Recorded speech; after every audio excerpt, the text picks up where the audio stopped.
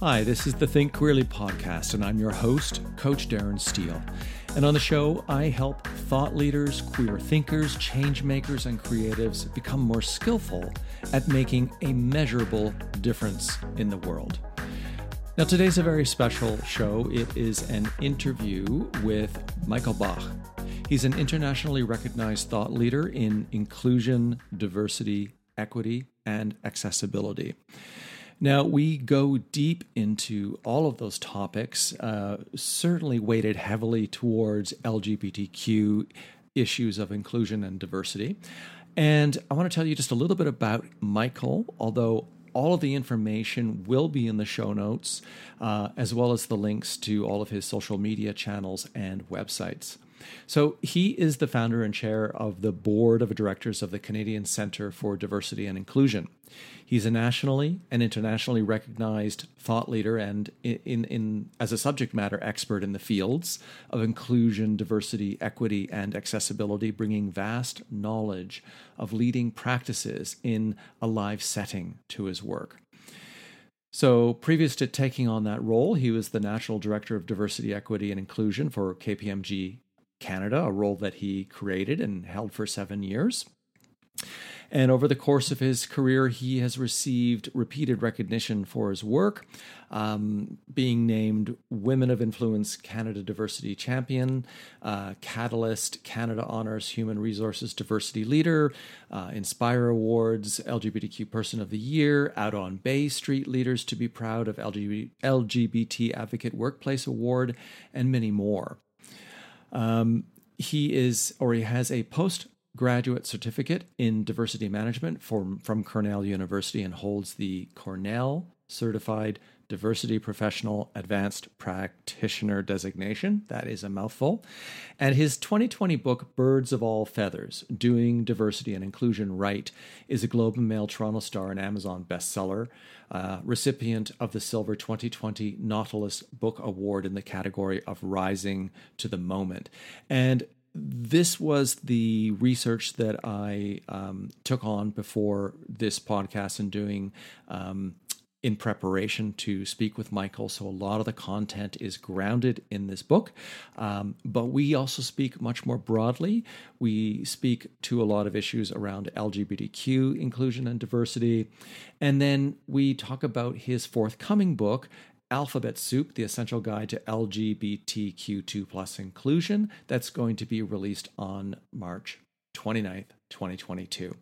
So all of the information is in the show notes. Like I said, this is at least to me, it was a really interesting, engaging, and fun interview. I think you'll get a lot of value out of this, whether you are using this for the workplace, a community organization, a volunteer position, if you work at a hospital, in schools, in sports teams, or in your day-to-day life. Think of how you can look at your current friendships and the people that you have in your life from a diversity and inclusion perspective. I think you will receive a tremendous amount of value from this podcast.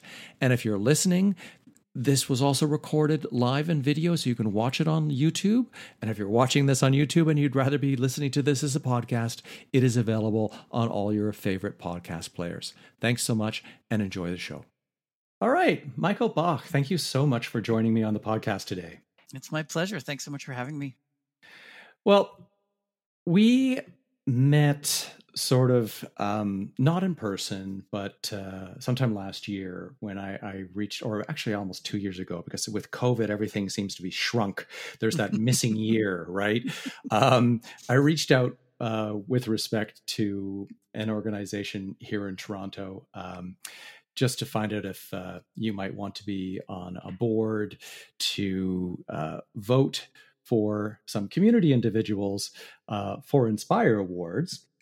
And then I have been doing some work with a company in the UK. Not right now, it's just like we're talking about how to sort of do some coaching and thought leadership work around like values and beliefs that speak to diversity and inclusion. And then all of a sudden you started showing up on my Instagram feed, which tells me that Instagram is listening to everything that I say and reading everything that I write. But I'm so glad that that happened, because I reached out to you and your publicist and said, listen, let's have a conversation, because this would really work with what Think Queerly is all about, which is acceptance, inclusion, diversity, thinking a little bit differently, as well as queer leadership, which I know isn't just what D&I is, but that's why I wanted to have you here.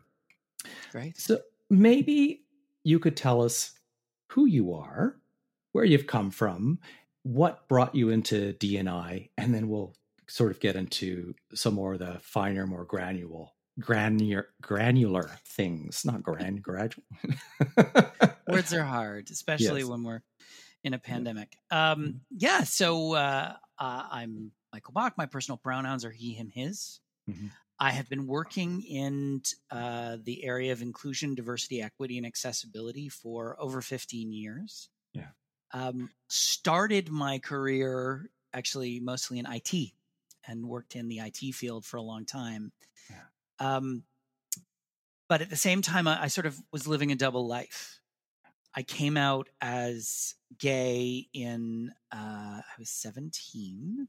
It's 1940 something. No, 1988. And when I came out to my family about a year later, long story short, my mother really instilled in me a belief that I had a responsibility to make the world a better place for people, particularly as a white man.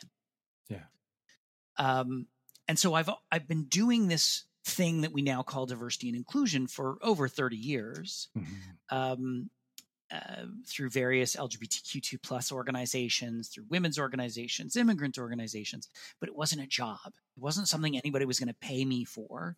Right. So it was sort of, I led these double lives. And then when I was working in the IT consulting practice for KPMG, long story, but I had the opportunity to write the business case for a creation of a role in diversity and inclusion. And that was 15 plus years ago. Wow. And I haven't looked back, and it has been a fantastic 15 years. And it's this wonderful world of marrying my personal passion and my profession. And I think that is incredibly exciting. So from that moment when you were able to sort of write a business case for basically being the D&I diversity and inclusion person, when did you then go on, get more education? Where did you go? And then you eventually founded the organization Canadian Centre for Diversity and Inclusion. How did that all come about? Well, I think the reality is I stepped into a role that I was not qualified for, but the caveat to that is there wasn't really anybody that was qualified for it. It was a profession that was very much in its infancy. And so for me, that just meant a lot of reading and absorbing information. And then in 2010, I enrolled at Cornell University in their master's program in diversity management and started sort of formalizing my education. And just to interject there, would 2010 be about the beginning of education being available at the university level, or when D&I sort of got its name, or when did that happen? I think I was the third class through the program at Cornell. There still to this date isn't an undergrad program that you can take in diversity and inclusion. There are certificate programs that you can take at a couple different universities here in Canada. There is the master's program at Cornell, but it is few and far between. There is still not enough formalized education that really teaches you the skills you need to have to be a D&I practitioner. So I was sort of learning by mistake. And I had the fundamentals of it, change management, project management, but there wasn't really a place I could go to get that more formal structure until I found the Cornell program. And it was from that Cornell program that really started to give me some structure and, deeper understanding of what I was doing. Mm-hmm. I also, at the same time, was the Deputy Chief Diversity Officer for KPMG International. Mm-hmm. And in 2010, I came back into the Canadian firm. So I wasn't in a global role anymore. And I sort of came from, a 300,000 foot view down to a 30,000 foot view, and really looked at Canada and saw a gap. Mm-hmm. We're the second largest country in the world, and there's a whole bunch of groups that roll up under this diversity and inclusion umbrella. And it was very challenging for employers, particularly those that are large national employers or multinationals, to look across this country and say, okay, if I'm in Prince George, BC, and I want to work with an Indigenous group, who do I talk to? Mm-hmm. Or if I'm in Quebec and I'm looking for a women's organization, who do I have to go to? So I saw an opportunity to create something that has since become the Canadian Centre for Diversity and Inclusion, with the goal of broadly educating Canadians on the value of diversity and inclusion. Right. And this might be a really good point to ask almost the stupid question, but an important one. Sure. Is what is diversity and inclusion? That is a great question. And everyone who's listening will have their own definition. The way I define diversity and inclusion, I say that diversity is the thing that makes you different. Yeah. And that can be about your sex or gender. It can be about your ethnicity or race. It can be about ability. It also could be about your learning style, where you grew up, your socioeconomic background. When there's a model from a book called Workforce America, it's called The Wheel of Diversity. Mm-hmm. It's from 1991. And the model really helps you to understand that when we talk about human diversity, we are talking about a much broader array of characteristics than are traditionally considered part of diversity. Right. And the traditional conversation around diversity tends to be about marginalization and underrepresentation. Right. And the reality is that we're the sum of all of our parts. Mm-hmm. And all of those parts kind of push us up and down the hierarchy, the ladder of what we call the oppression Olympics. And diversity is about anything that makes you unique. Inclusion is about creating spaces where people can exist, be they workplaces, schools, hospitals, whatever, where people can bring their whole self to work, the whole self to the hospital, and you don't have to leave anything at the door. And it's important to mention that includes straight, white, able-bodied men. Yeah. Because by definition, they're different. They're different from you. They're different from me. Yeah. And I think that is an important distinction. Again, I'm not talking about underrepresentation or marginalization. Straight, white, able-bodied men have had it pretty good for a few thousand years. But at the same time, if we're truly being inclusive, everyone's included. Yeah. And that includes straight, white, able-bodied men. That speaks to a point in your book, Birds of All Feathers, so perfectly positioned behind you. What this? Yeah, what's that? This idea, the social justice model versus, I've got my notes down here. Well, you tell me. There's a social justice model and the creativity and innovation model. And there was just, as an interjection, I was listening to a Slate podcast interview with Sarah Schulman, who just published the book about one of the many books about ACT UP, and that there is now, or what is seen, a lot of gay men from that period who were white, who were well-to-do, which gave them a certain amount of capability to take time off work, to work and ACT UP, to fight that battle, now seem to feel left out of the equation. Sure. And it's just this aspect of, some people say, no, you have to give up some of your rights. You have to subjugate yourself. But that only creates more discord and more division. Yeah. It's a great point, there, and I talk about the two different models in my book, and the first model being social justice, which dates back to, I mean, arguably the suffragette movement of the early 1900s, but really more succinctly the civil rights movement of the 1950s and 60s. And it essentially said, and I'm obviously dramatically paraphrasing, but it essentially said that a straight, white, able-bodied man had to lose in order for someone else to gain. Yeah. And that it was this massive power dynamic. And of course, in that equation, the straight, white, able-bodied man, who is in the majority of power, 85% in the US, 85% of executive positions are held by straight, white, able-bodied men, yet they make up somewhere around 25% of the working age population.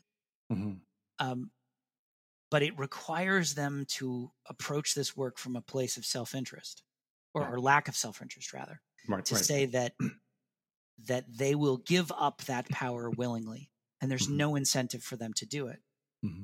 The creativity and innovation model looks at the world through the lens of problems. The world is changing at a rapid rate. I mean, dramatic moments in time where we have seen just these seismic shifts in how we function as a planet. And the core of the creativity and innovation model is focusing on solutions to those problems. The means to get there is diversity. It's creating teams that have a diversity of thought, which ultimately comes in a diversity of human characteristic, and bringing them together to develop the solutions. The end result is not the diversity.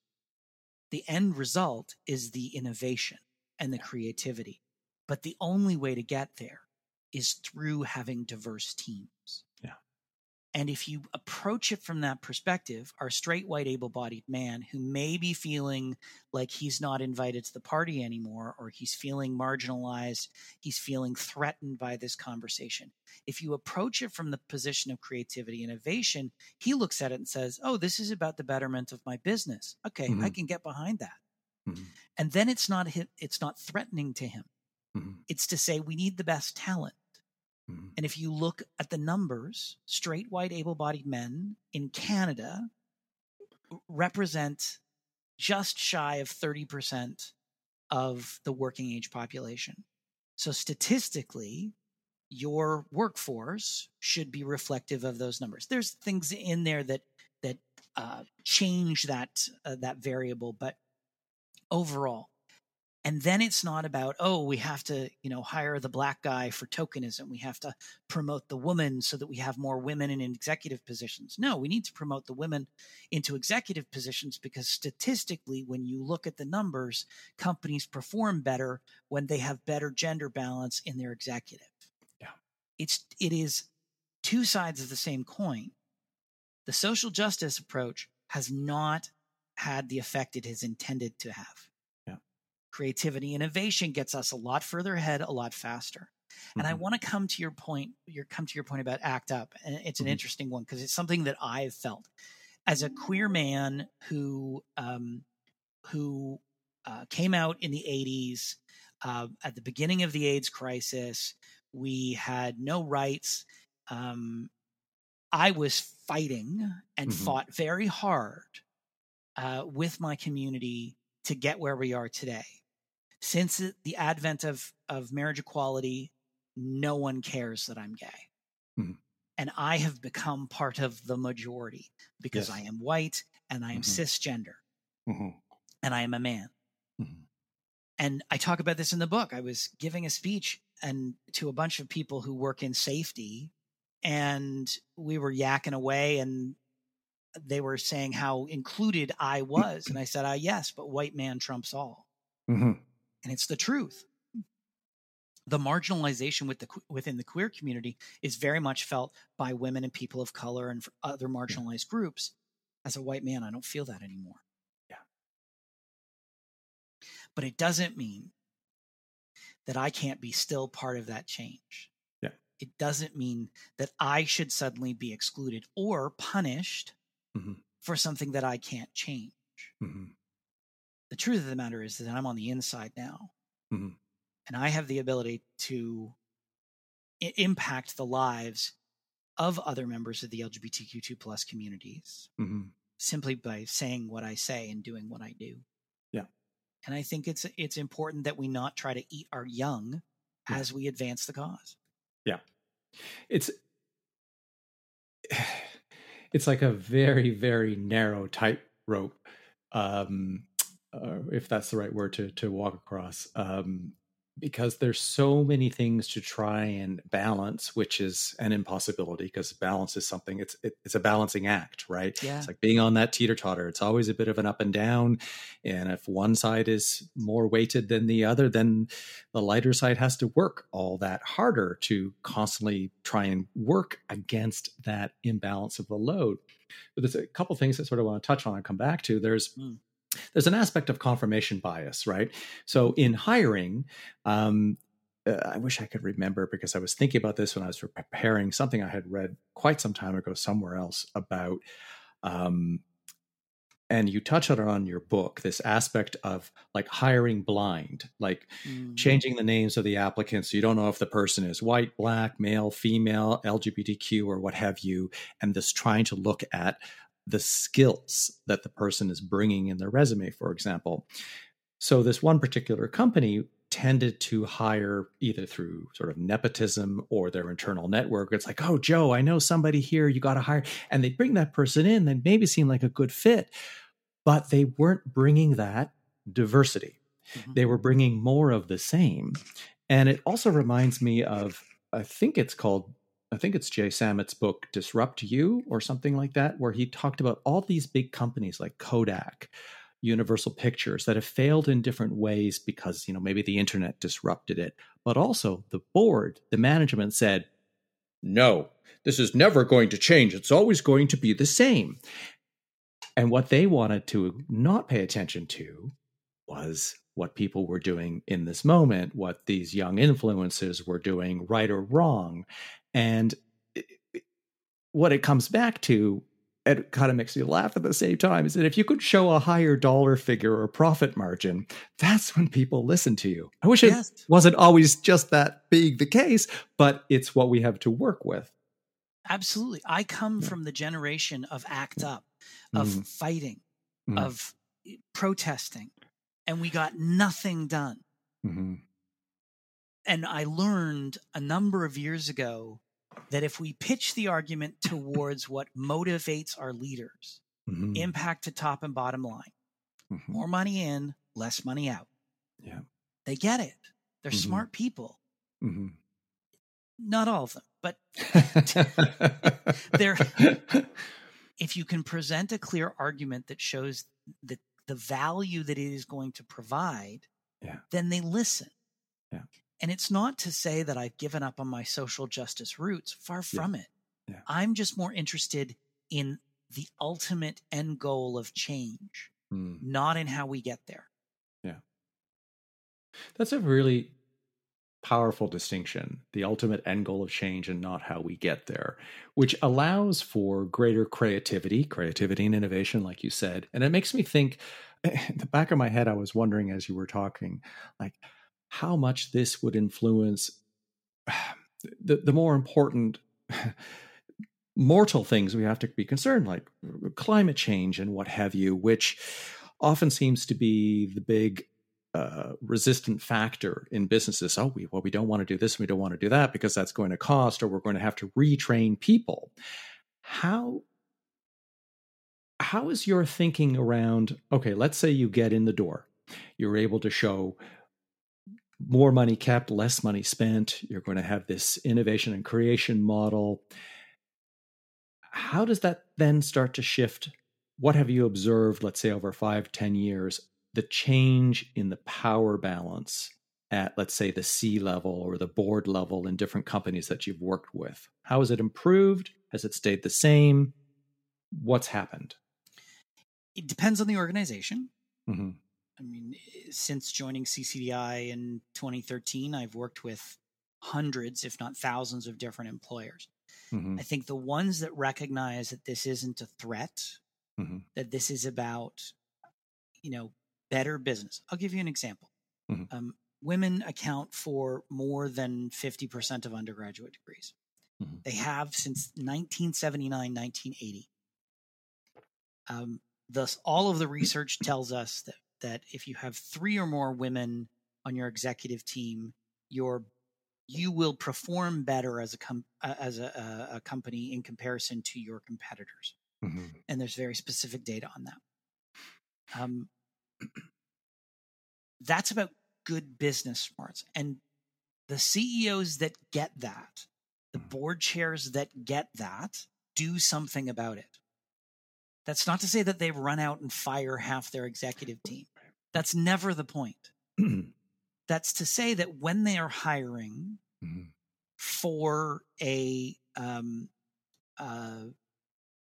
executive role, when they're hiring for one of their direct reports because somebody retired, somebody resigned, or worse, then they say, okay, if I'm going to see 6 candidates, 3 of them need to be women, and they need to be qualified women. It's not tokenism.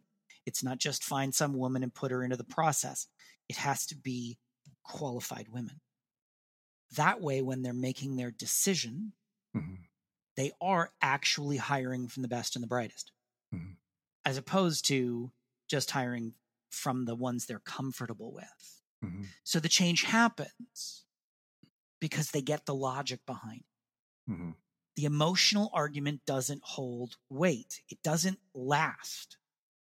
And we need that, the heart and the head. And people ask me all the time, which is more important? And I would say the head is more important than the heart.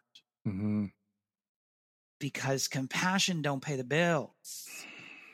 And it is ultimately, when you're the CEO of a company, your job is to make money for the company. Unless you're in the public sector, but still, your job in the public sector is to do more with less. So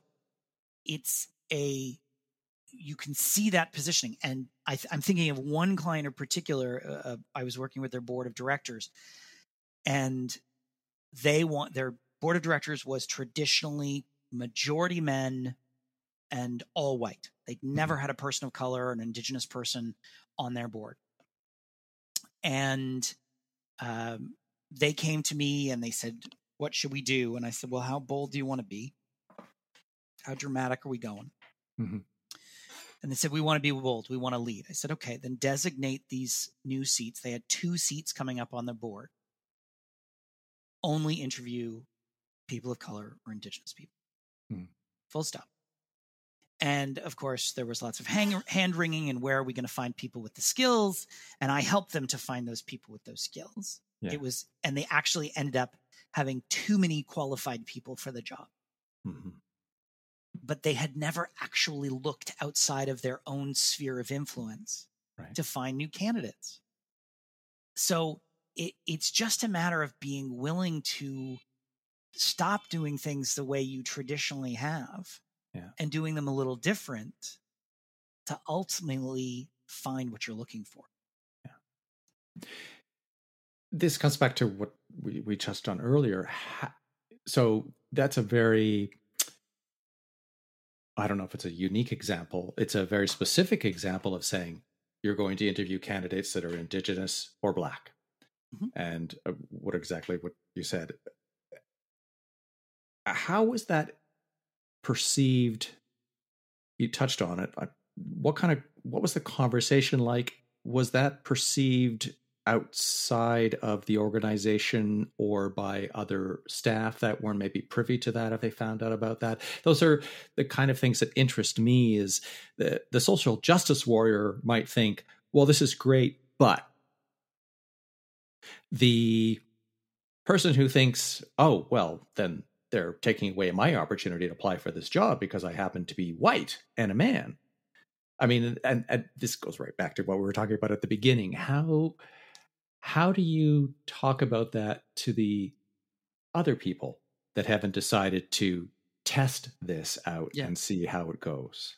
You have to lay out a very solid business case and use data and fact. You look around. This was a a large sporting organization in Canada. And they looked across the board, and the board did not reflect the population that they served. Okay. And the argument was very simple. Very simple. They needed to reflect Canada. 23% people of color, 5% Indigenous, 13.5% or 20%, depending on the stat you read, about 20% people living with a disability, 8% LGBTQ2+, et cetera, 50% female. And they didn't. And as an organization, to remain relevant, they need to reflect the population that they're there to serve. Yeah. The board and the executive of the organization needs to reflect that population. Yeah. If you look at the numbers, straight, white, able-bodied men make up 30% of the working age population in the country. And that number is shrinking, not growing. So the business case was very, very simple for them to make. And it's not tokenism. You have to put that there's no one's asking for a handout. They're asking for a hand up. Right. They're asking for equitable treatment. They're asking to be part of the conversation. But board positions notoriously, for-profit, public sector, private sector, large and small, notoriously, board positions are given to our friends. If I've got a board seat available, I'll say, oh, does anybody know anybody? And someone will say, oh, yeah, you know what? My friend Mike, he's looking for a board seat. He was the CEO of such and such, and he was the CFO of this and that. Oh, great. Send him, over to me. And suddenly Mike's on the board. That's not a competitive process. Yeah. And it's tokenism, and we hire in our own image. Versus we deliberately go out in the market. We seek out people who do not look like me so that we have a candidate population to pick from that is reflective of the population and is reflective of the best and brightest. Yeah. But if you're only fishing in one pond, you're only going to catch the fish that are in that pond. Yeah, you made two. You talk at length in your book about this, and from two different angles. One, if you aren't as a company reflective of your customers, there was an example of a chip company trying to speak to the Latino community. That was the one example, and then hiring for diversity. But then people coming up the ladder and then eventually leaving the company because the higher you went, the wider it got, the more cis male it became. So there's the imbalance, as we're talking about here, within the organization, but then there's also the perceived imbalance for your customers. So maybe share some more insights about some real world examples that you've had the experience with. Ultimately, you need to understand your customer, and everyone has a customer before people get bent out of shape. Municipalities, their customer is the citizens of the municipality. Hospital, it's your patient. University, it's the student. Everyone has a customer in some way, shape, or form. And you need to understand your customers. You need to understand what motivates them, what inspires them, what they need. And the example you talk about, which I talk about in the book, is a bit of a famous one. Frito-Lay, the chip company, wanted to get into the Latin Hispanic market. And it's worth millions of dollars in the United States, billions of dollars. And they tried developing a guacamole flavored tortilla chip, and they kept failing. They did it twice, and it failed both times.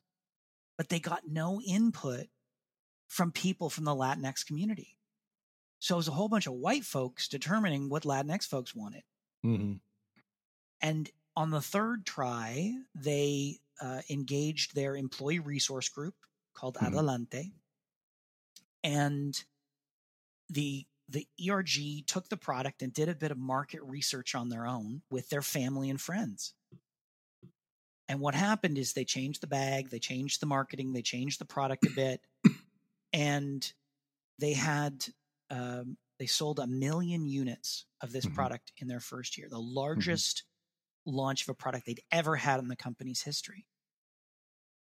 So from then on, they realized that they needed to take their product to the people who were buying it, who had the potential market. It was, this is very early market testing of products. And why wouldn't you use your own people? The flip side of that is when it becomes just about the buck.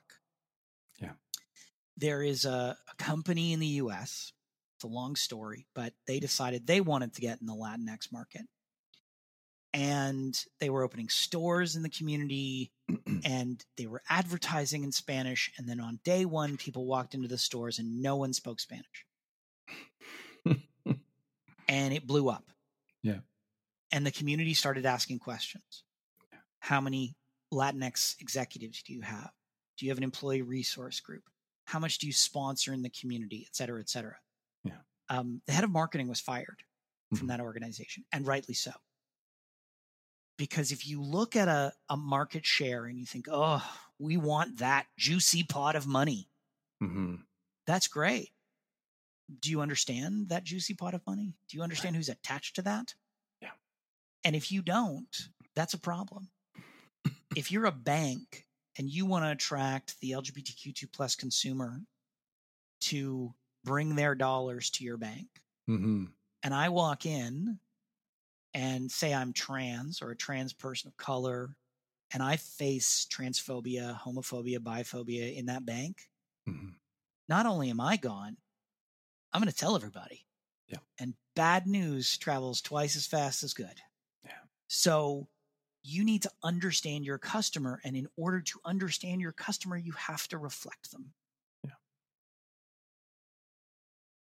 Makes me think, when you brought up the example of the bank and speaking to the community, the contentious subject around pride parades, of which we haven't had one in Toronto for 2 years, is all the companies that sort of start coming out. And this year there wasn't too much. Most of it was on social media, where everybody's putting a pride flag or the multicolored flag that now includes the colors to represent trans, or there's so much variety, but then it disappears.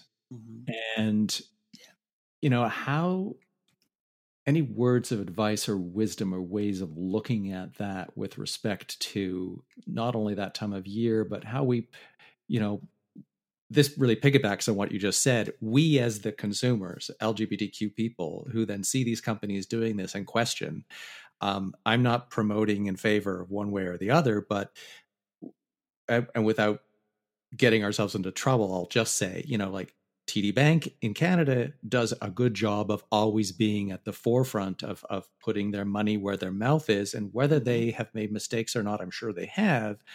No other bank is doing, true diversity and inclusion, I think, in the way that they are doing it, and they're kind of setting a very high bar. Yeah, I'd agree with that. Yeah. To not to defend TD Bank, because they certainly don't need it, but when you look at TD Bank, their LGBTQ2+ content on their website is there year round. They have LGBTQ2+ advertising that happens year round. So it's not, okay, it's June, we can be gay again. Yeah. They are really walking the talk. So I would say two things on this. One, I have no problem with the commoditization of pride. Bills got to get paid. Yeah. And why not get some corporate schlub to pay the bill? Because parades cost money. I mean, Pride Toronto's budget, I think, is $2 or $3 million. And you are not raising that money on loony and toony donations on the street. That does not happen. Yeah. So that's one part. But I do agree that with the feedback that has been received, particularly this year, louder than I've ever heard it, And that is, I promise you I'm going to be gay in July. Yeah. I'm gay almost every day of the year. I take the high holy holidays off for obvious reasons, but it's Pride 365. Yeah. And I push this with clients. I argue it quite vehemently that we need to be talking about LGBTQ2+ inclusion year round, not just in June. Mm-hmm. We could be talking about it in March, on March 31st, which is Trans Day of Visibility. Talk about it on May 17th, which is International Day Against Homophobia, Biphobia, Transphobia. We can talk about Lesbian Awareness Week and Bisexual Week and International Pronouns Day and National Coming Out Day. We can spread it out. Mm-hmm. And I think what employers tend to try to do is they say, okay, February, that's Black History Month. We'll talk about the Blacks then. Yeah. And then we've got May, that's for the Asians. Mm-hmm. And then June's for the gays, but what about the Indigenous people? Because that's also Indigenous History Month, and so on. And what they should be doing is interweaving all of this throughout the year. Mm-hmm. Because if I'm Black, I'm still going to be Black in March. Mm-hmm. It's, we don't just get a month. Yeah. And as you said much earlier, what we didn't talk about, it's like, this is intersectionality. So you could be Black and queer of some, denomination. Exactly. And I think that's the other piece that these employers need to take into consideration is you and I do not represent the entire LGBTQ2+ communities. Mm-hmm. We are one aspect of it. Mm-hmm. I am one cisgender gay man. Mm-hmm. And when you're looking at your advertising and all the work you're doing, you can't just include me. Mm-hmm. You have to include all members of the community, some of whom you may not be terribly comfortable around. Yeah. But it's your job to get over that, not mine. Yeah. This touches on the challenge of the acronym. For all of us, the ever expanding LGBTQ, and I've sometimes just defaulted to saying queer, but I recognize that, queer is sometimes a way of thinking, and it can be used as an identification, but it has more of a political bent. Yeah. And, I long for the day when we don't need these acronyms anymore, but there's this aspect of, if we don't name it, it won't be recognized. If we don't at first name it, we can't say this person is as deserving of human dignity as any other. And part of what they are needing with respect to their dignity at the moment is to be accepted for how they choose or feel that they are and how they are showing up in the world. Mm-hmm. Probably one of the most difficult aspects of this ever expanding acronym. And when within that acronym, the stronger one fights for the individuality of that acronym, which is not, I'm not suggesting homogeneity within LGBTQ. We're a collection of networks. Mm-hmm. We're not a single community. No. And we see that by how upset people get during Pride Month for maybe not having their parade or like, Blockorama being moved by Pride or whatever the politics may be. What sort of experience have you had from your own observation of being part of the community, your own experience, and then bringing that into the workplace with all of this? Yeah. I'm just giving you a really easy question to answer. Yeah, just lob me one over there. So first of all, interesting fact for your listeners, it is not an acronym. It's an initialism. Oh, I love that. Acronym is a set of letters that form a word like NASA. But an initialism is a set of letters that you can't make a word out of, and saying just doesn't work. It's not a good word. Anyway, so there's a reason why I know that. I come from the generation of it was just the L and the G before the invention of bi and trans people. Me too. Yeah. And then as I started to get older, the B was in the initialism. And then the T, and then the Q, and now the 2. And some people will put the 2 at the front of the initialism. And then we've added the plus sign or the asterisk. Mm-hmm. I will say that I am comfortable with whatever initialism others are comfortable with. Mm-hmm. I think it has gone completely overboard with the LGBTQIAAODP plus, and no, I'm not making any of that up. Mm-hmm. I get the need for identity. Mm-hmm. If I'm demisexual or pansexual, I may not see myself in LGBTQ2 plus. I get that. But to say LGBTQIAAOPD in casual conversation mm-hmm. is a little difficult. Mm-hmm. The intention of the plus sign being added to the initialism is that it acknowledges that the LGBTQ2 is not representative of all identities under the umbrella. Mm-hmm. I think you're absolutely right. That we are not one community. We are a series of communities strung together with an initialism. Mm-hmm. Because we have different motivators, we have different needs, different perspectives. Mm-hmm. And the only thing that bonds us is that we are not straight and or cisgender. Right. And then people add one of the A's in the longer initialism is for allies. So suddenly we are adding straight and cisgender people. Yeah. When it comes to the workplace, there's a lot of discomfort about this. Mm-hmm. About what initialism should we be using? And, are we going to offend someone by using the Q? And should we put the 2 first? Yeah. And my advice is, first of all, don't overthink this. Yeah. Be respectful. Ask your people. Mm-hmm. Go with what you're comfortable with, understanding that it is constantly evolving.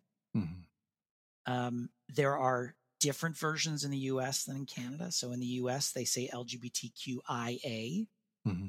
is very common. It's the one I hear the most now. I being for intersex and A being for allies. I think it's just about what you're comfortable with, as long as it's being done in a respectful manner. Mm-hmm. And I think it's the important part for us as queer people, as members of this alphabet mafia, is that we understand that the intention is to be respectful. Mm-hmm. So don't get bent out of shape if they don't use the full initialism. Yeah. It is a constantly evolving conversation. And I don't think of myself as an expert on this. Yeah. I feel like a referee more than anything. That I'm sort of like, okay, well, what are we comfortable with here? And then you work with what you're comfortable with. Yeah. As long as we don't hear things like, oh, gay pride mm-hmm. or the gay community. Mm-hmm. I don't get my own community or my own pride day. It's LGBTQ2 plus pride mm-hmm. or LGBTQ2 plus community. Mm-hmm. And as long as it's being done in a respectful manner, I think that's the most we should necessarily hope for. Yeah. Let me ask you sort of maybe a 2-part question, because I knew we would. This is Think Queerly. So move more into the queer LGBTQ aspect of diversity and inclusion. Sure.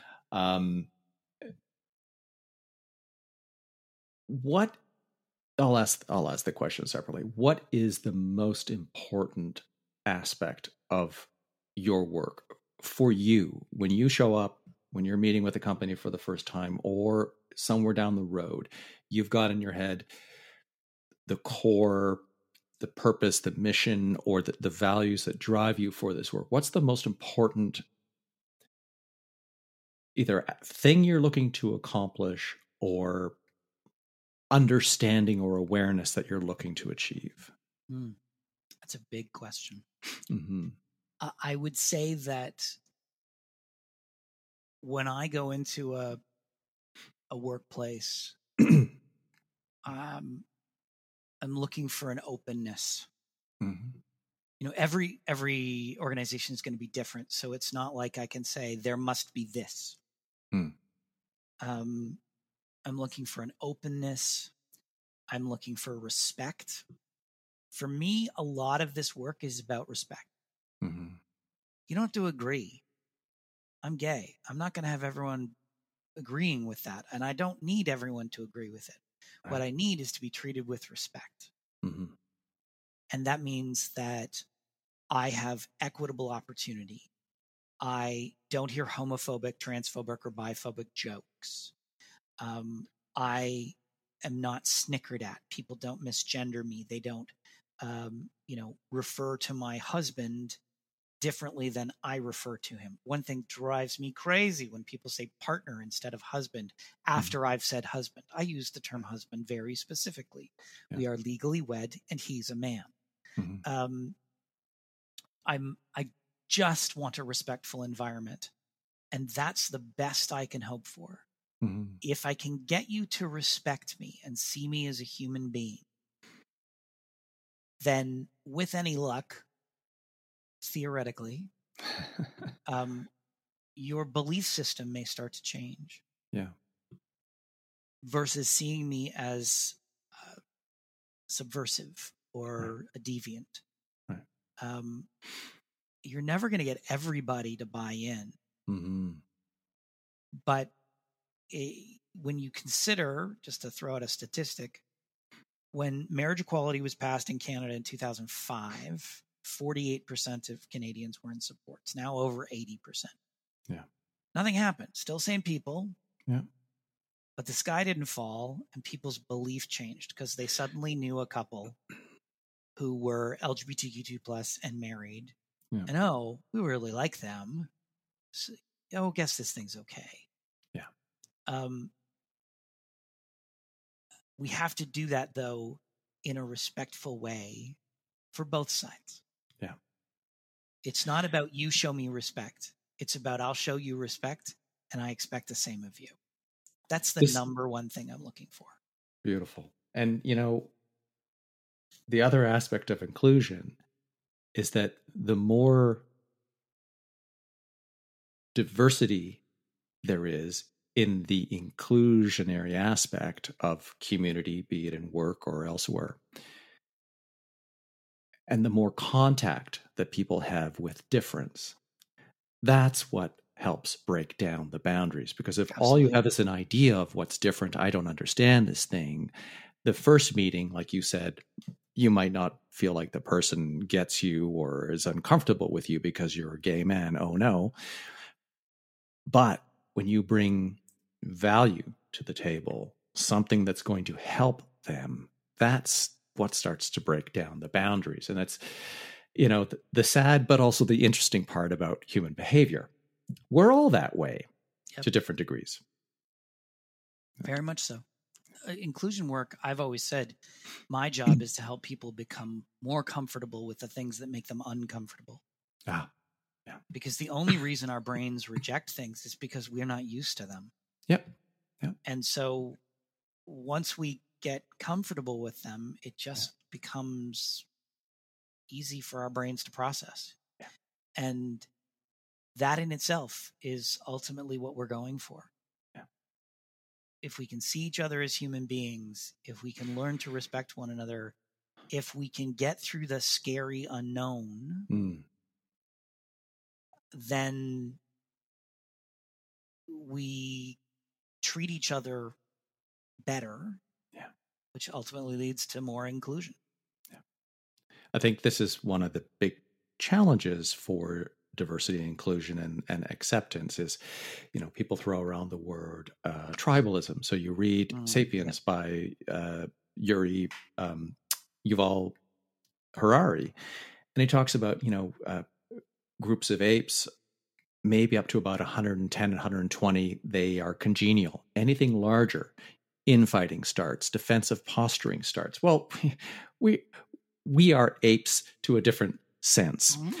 And from a neuroscience perspective, we're always looking either from the fight, flight, freeze part of our brain, the amygdala, am I safe? Is this a threatening situation where I might lose my life or I have to like defend myself? And then from the anterior cingulate cortex, the emotional part of the brain that says, do I feel accepted? Do I feel connection? Do I feel care?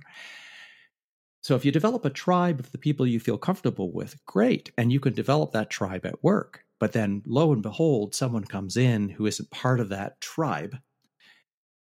And this is the constant that we're always going to have to deal with. It's a big planet. It's almost 8 billion people. Mm-hmm. There's going to be discord. And it's something that, I think about and then realize, I can't solve the world's problems, but I can at least start one little step at a time. Mm-hmm. Now, piggybacking on this question, it may be very similar, but what would you say is the single biggest lesson or piece of wisdom that you can offer about diversity and inclusion? I would say the biggest lesson is that we're not dealing in right and wrong. Okay. It's just, this isn't a black and white. This is shades of gray. Mm-hmm. And not magenta? It's not. It's shades of pink. Yes. From blush to bashful. Someone will get that joke. The reality is most people like to approach the world from right and wrong, from that position of right and wrong. And that's not what we're talking about here. Yeah. We're talking about minuscule little increments of difference. And if you can let go of that idea of right and wrong, you get a lot further ahead a lot faster. Everyone has a lived experience, and every lived experience is valid. Mm-hmm. Just because it's a different lived experience from my lived experience doesn't make it wrong, and it doesn't make it right. Yeah. I have my lived experience. I can't change that. Mm-hmm. I come from a scad of privilege.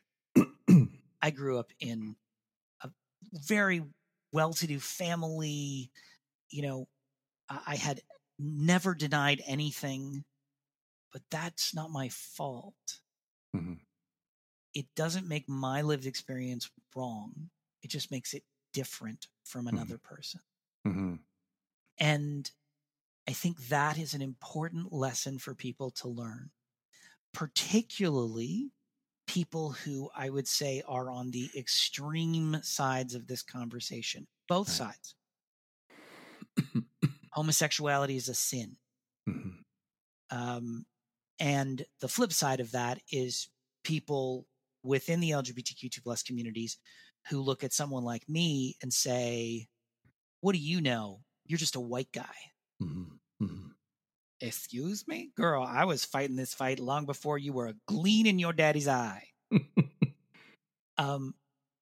It's just shades of difference. And if we can let go of right and wrong, we get a lot further ahead, a lot faster. I think how you've described this is the foundation of equity. Yes, it is. Yeah. And the conversation around equity and equality is a very important one. Equality is to treat people the same. Mm-hmm. Equity is to treat people how they need to be treated. Yeah. And there are, I'll use an example. There are various programs that have been designed to promote people who have traditionally been marginalized and underrepresented into senior leadership and board positions. Mm-hmm. And I think one of the things that doesn't take into consideration is the inequity that has existed in life. And we have we have seen inequity in our society so succinctly with COVID, where the percentage of people of color who are frontline workers, who have caught the virus is significantly higher than the percentage who are white. Mm-hmm.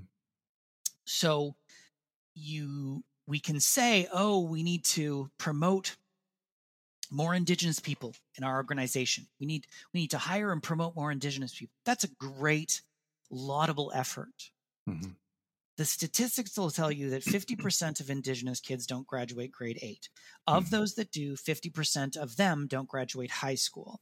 Of those, the 25% of Indigenous kids, how many of them go on to post-secondary education, and what programs do they go on to? A lot of them go into social services and healthcare. Yeah. They're not going into law or policing.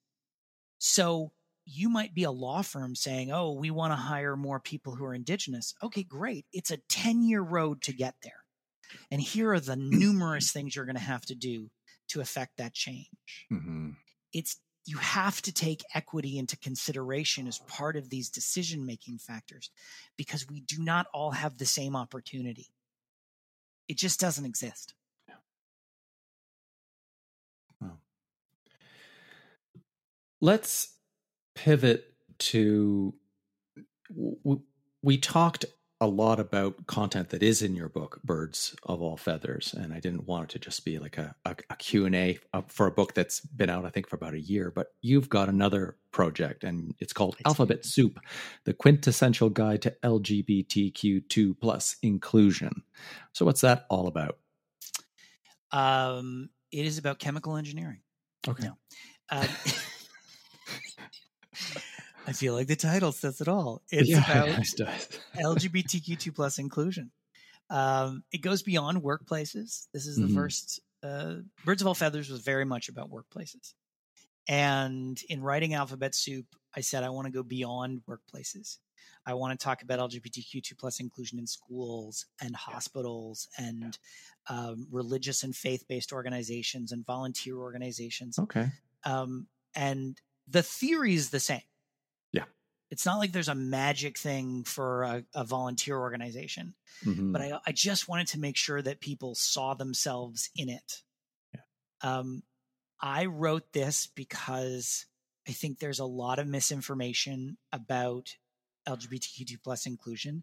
I also think there is a whole lot of assumption that everyone gets it, that everyone understands how to create LGBTQ2+ inclusive spaces, and it's not the case. I don't know if you're a musical theater addict like I am, but there's been a bit of a dramatic situation unfolding with the cast of Jagged Little Pill on Broadway, where there are accusations accusations that they have been mistreating people who are trans and non-binary. And this is the musical Jagged Little Pill by Alanis Morissette. It's a Broadway musical. You think if there's a safe space for people from the queer community, it would be Broadway. Yeah. My point is that we can't make those assumptions. Yeah. And I wanted to write a book that, again, is very practical. It's very much an instruction manual, but really could hand it to any organization and say, here's how to do it. Yeah. Here's the roadmap. You have no excuses left. Yeah. Wonderful. So it's almost like, in a sense, you take out the profit model and focus on the creativity and innovation. Okay. Yeah. It's really, I use a model in the book, and I cannot claim credit for it. It was created by a guy named John Martin in sometime in the 90s. And John's a great guy, and he's become someone that I'm quite friendly with. And he created this model that said, what's the cost of the closet? What's the cost to organizations? And in his case, he was talking about employers, but to any organization to not creating inclusive spaces for LGBTQ2+ people. And it's a beautiful model because it really quantifies the amount of time that an LGBTQ2+ person has to spend educating coworkers, other volunteers, other students, etc., or hiding themselves. And there's an impact to that. And so there is, to some extent, still that financial model. And I think that's an important one. It's just going beyond simply the impact to top and bottom line. Now, you also have a lot of resources on the website for CCDI, various toolkits. That would be more business oriented, but anything there that you would recommend? Because I was browsing through a few, and you had some for schools. It looked like for elementary school kids around, I guess, just identification and inclusion. Yeah, we've got a lot of resources available, free resources at ccdi.ca that are really can be applied universally. We had a series of program that we created called See Different that was for high schools and elementary schools. Those resource guides are available on the site. As an organization, our purpose as a charity is to educate Canadians on the value of diversity and inclusion, but it's also about helping people understand how to get it done, how to affect the change. So there's toolkits there on how to write a business case, how to create a strategy. There are toolkits on how to talk about Black Lives Matter in the workplace. And frankly, you can swap out workplace for volunteer organization, for whatever. The principles apply across. Okay, perfect. And Alphabet Soup is planned for sometime next year, March or April? March 29th, 2022, perfect. 2 days Brilliant. Before Trans Day of Visibility. Wonderful. And I'm going to make sure that I include all of the website and social media details so that people can find you. Excellent. But the last bit, you've recently started doing something that you're calling Monday Morning Musings. Tell us about that. What happens there? Well, it's not recent. I'm on season 5. Oh my goodness! Yes, I know. I can't. Slap every me time for... I'll slap you for other reasons. But every time I write season 5, I'm like, oh my gosh, I've been doing this for 5 years. Monday Morning Musings is a very short video blog series that I do. I try to do one every week where I talk about whatever I want to talk about, because it's my show. And they're usually 5 minutes long or less. And sometimes I'm referencing an article, sometimes it's a situation in the news, whatever. Just trying to keep the conversation around diversity and inclusion, equity, accessibility front and center. Usually I make a fool out of myself every episode. I seem to accomplish that. I don't have a producer or anything, so it's just me sitting at home with my camera and microphone and figuring it out. And usually I do silly things, so people can check it out. Well, from the few I've watched, because like I said at the beginning, you what was it, a couple of months ago or whatever, you showed up in my Instagram feed, and that's when I reached out. You look like you're having fun, and that just brought to mind one question. When has it been useful to you to drop the suit and tie when, let's say, you've gone into a corporate space? And just a lot, like on a personal note, I'm starting to look at how I can present the work I do as a coach with some corporate. But I have an aversion to corporate because I hate ties. That doesn't mean I can't work with corporate, but there is this aspect of presentation that is expected so often, and a way of behaving. So there is getting the initial acceptance or respect, but sometimes the most important thing, the most meaningful message you can do is to be able to drop the presentation, the act. And that doesn't mean you're hiding who you are, because you're coming in as, I'm the D&I guy and people can see from your bio on who you are, but almost in the Judith Butler sort of sense of gender being performative. Well, we are performative in every aspect of our life. I can be performative now when I'm coming across as the host and the interviewer. But I'm going to be very different when I'm hanging out with my friends when we have a drink at Woody's. And we don't always want to let one side out in certain situations, but do you have maybe a memory of a time when you just went, I just got to let go here because this is going to make all the difference? And did it work out? Absolutely. historically, I led 2 lives. Yeah. And that goes back to being in my 20s and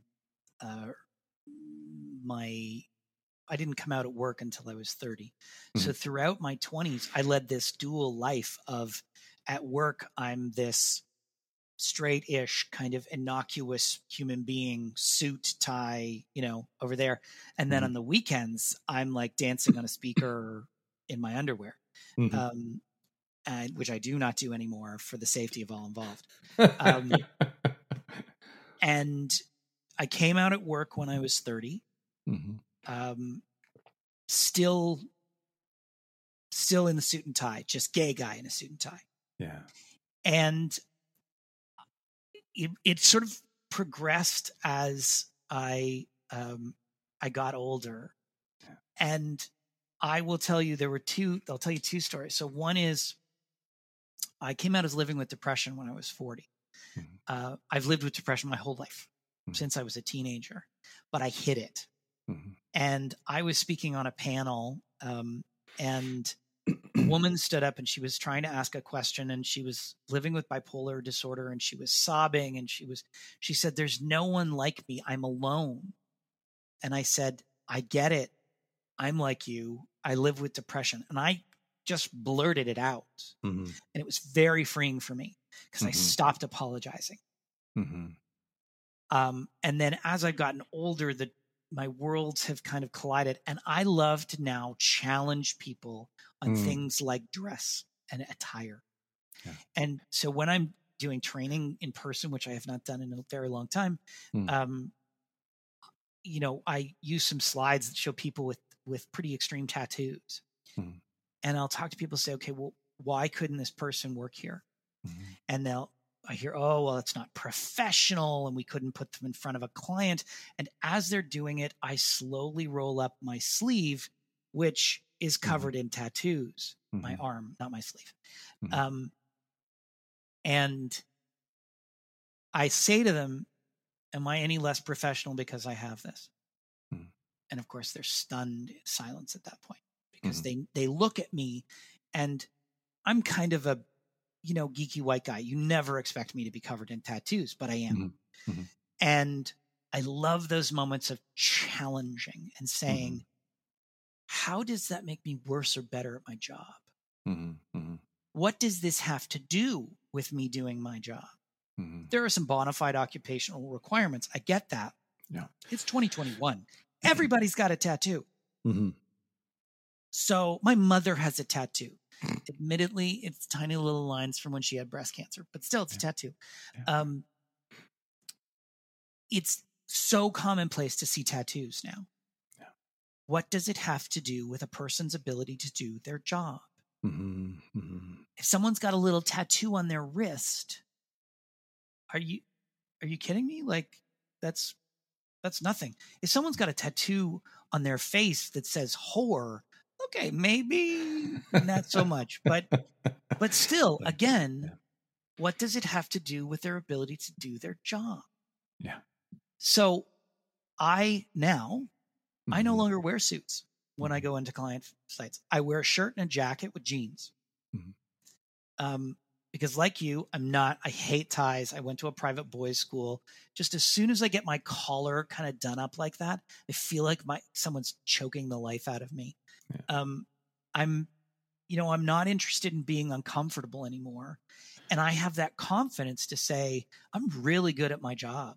Yeah. I'm really good at what I do. And we should all be like that.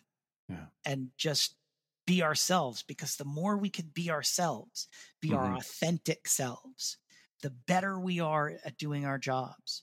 Yeah. And ultimately then we're better for our employers or our clients. So I think it's really important to be our authentic selves. Beautiful. I mean, and that so often authentic as a word feels overused, but sure. It's the perfect word, because it expresses so much of what we've discussed today, and what you just brought to light here is that when you no longer apologize for various parts of who you are, then you can show up more freely if you're able to accept yourself for who you are, then other people are more able to accept you because they don't see a defensiveness in you, which is a very common thing for any of us that are or have had to fight for some sort of inclusion or some sort of being recognized and being seen for the dignity that it should be afforded to all of us. So mindful of your time, you've given us a really wonderful wrap here, but any final thoughts or parting words? Oh, how long do we have? I think I would say as a parting statement, the key to success with diversity and inclusion is to do something. We don't need another study. We don't need research. We need action. Yeah. We need movement forward. Even if that movement is really small. I describe this work as the incremental revolution. It's tiny actions that are actually more impactful than the really big ones. But do something. Yeah. Because if you always do what you've always done, you'll always get what you always got. And we need to move forward with those small actions in order to see some change. If you do nothing, like me not going to the gym, nothing happens. Well, something does happen, which is not what you want. Well, yeah, it's the opposite of what you want, which would explain why I wear stretchy pants most of the day. Michael, I want to thank you so much for taking the time to be with me today. That was really helpful to me in my understanding of the work that you do, but also in how I think going forward of, we will always have our own biases, for example, and how I can apply that for myself, but also when I'm working with clients or groups of clients at the same time. It is my pleasure. Thanks so much for having me. Thank you.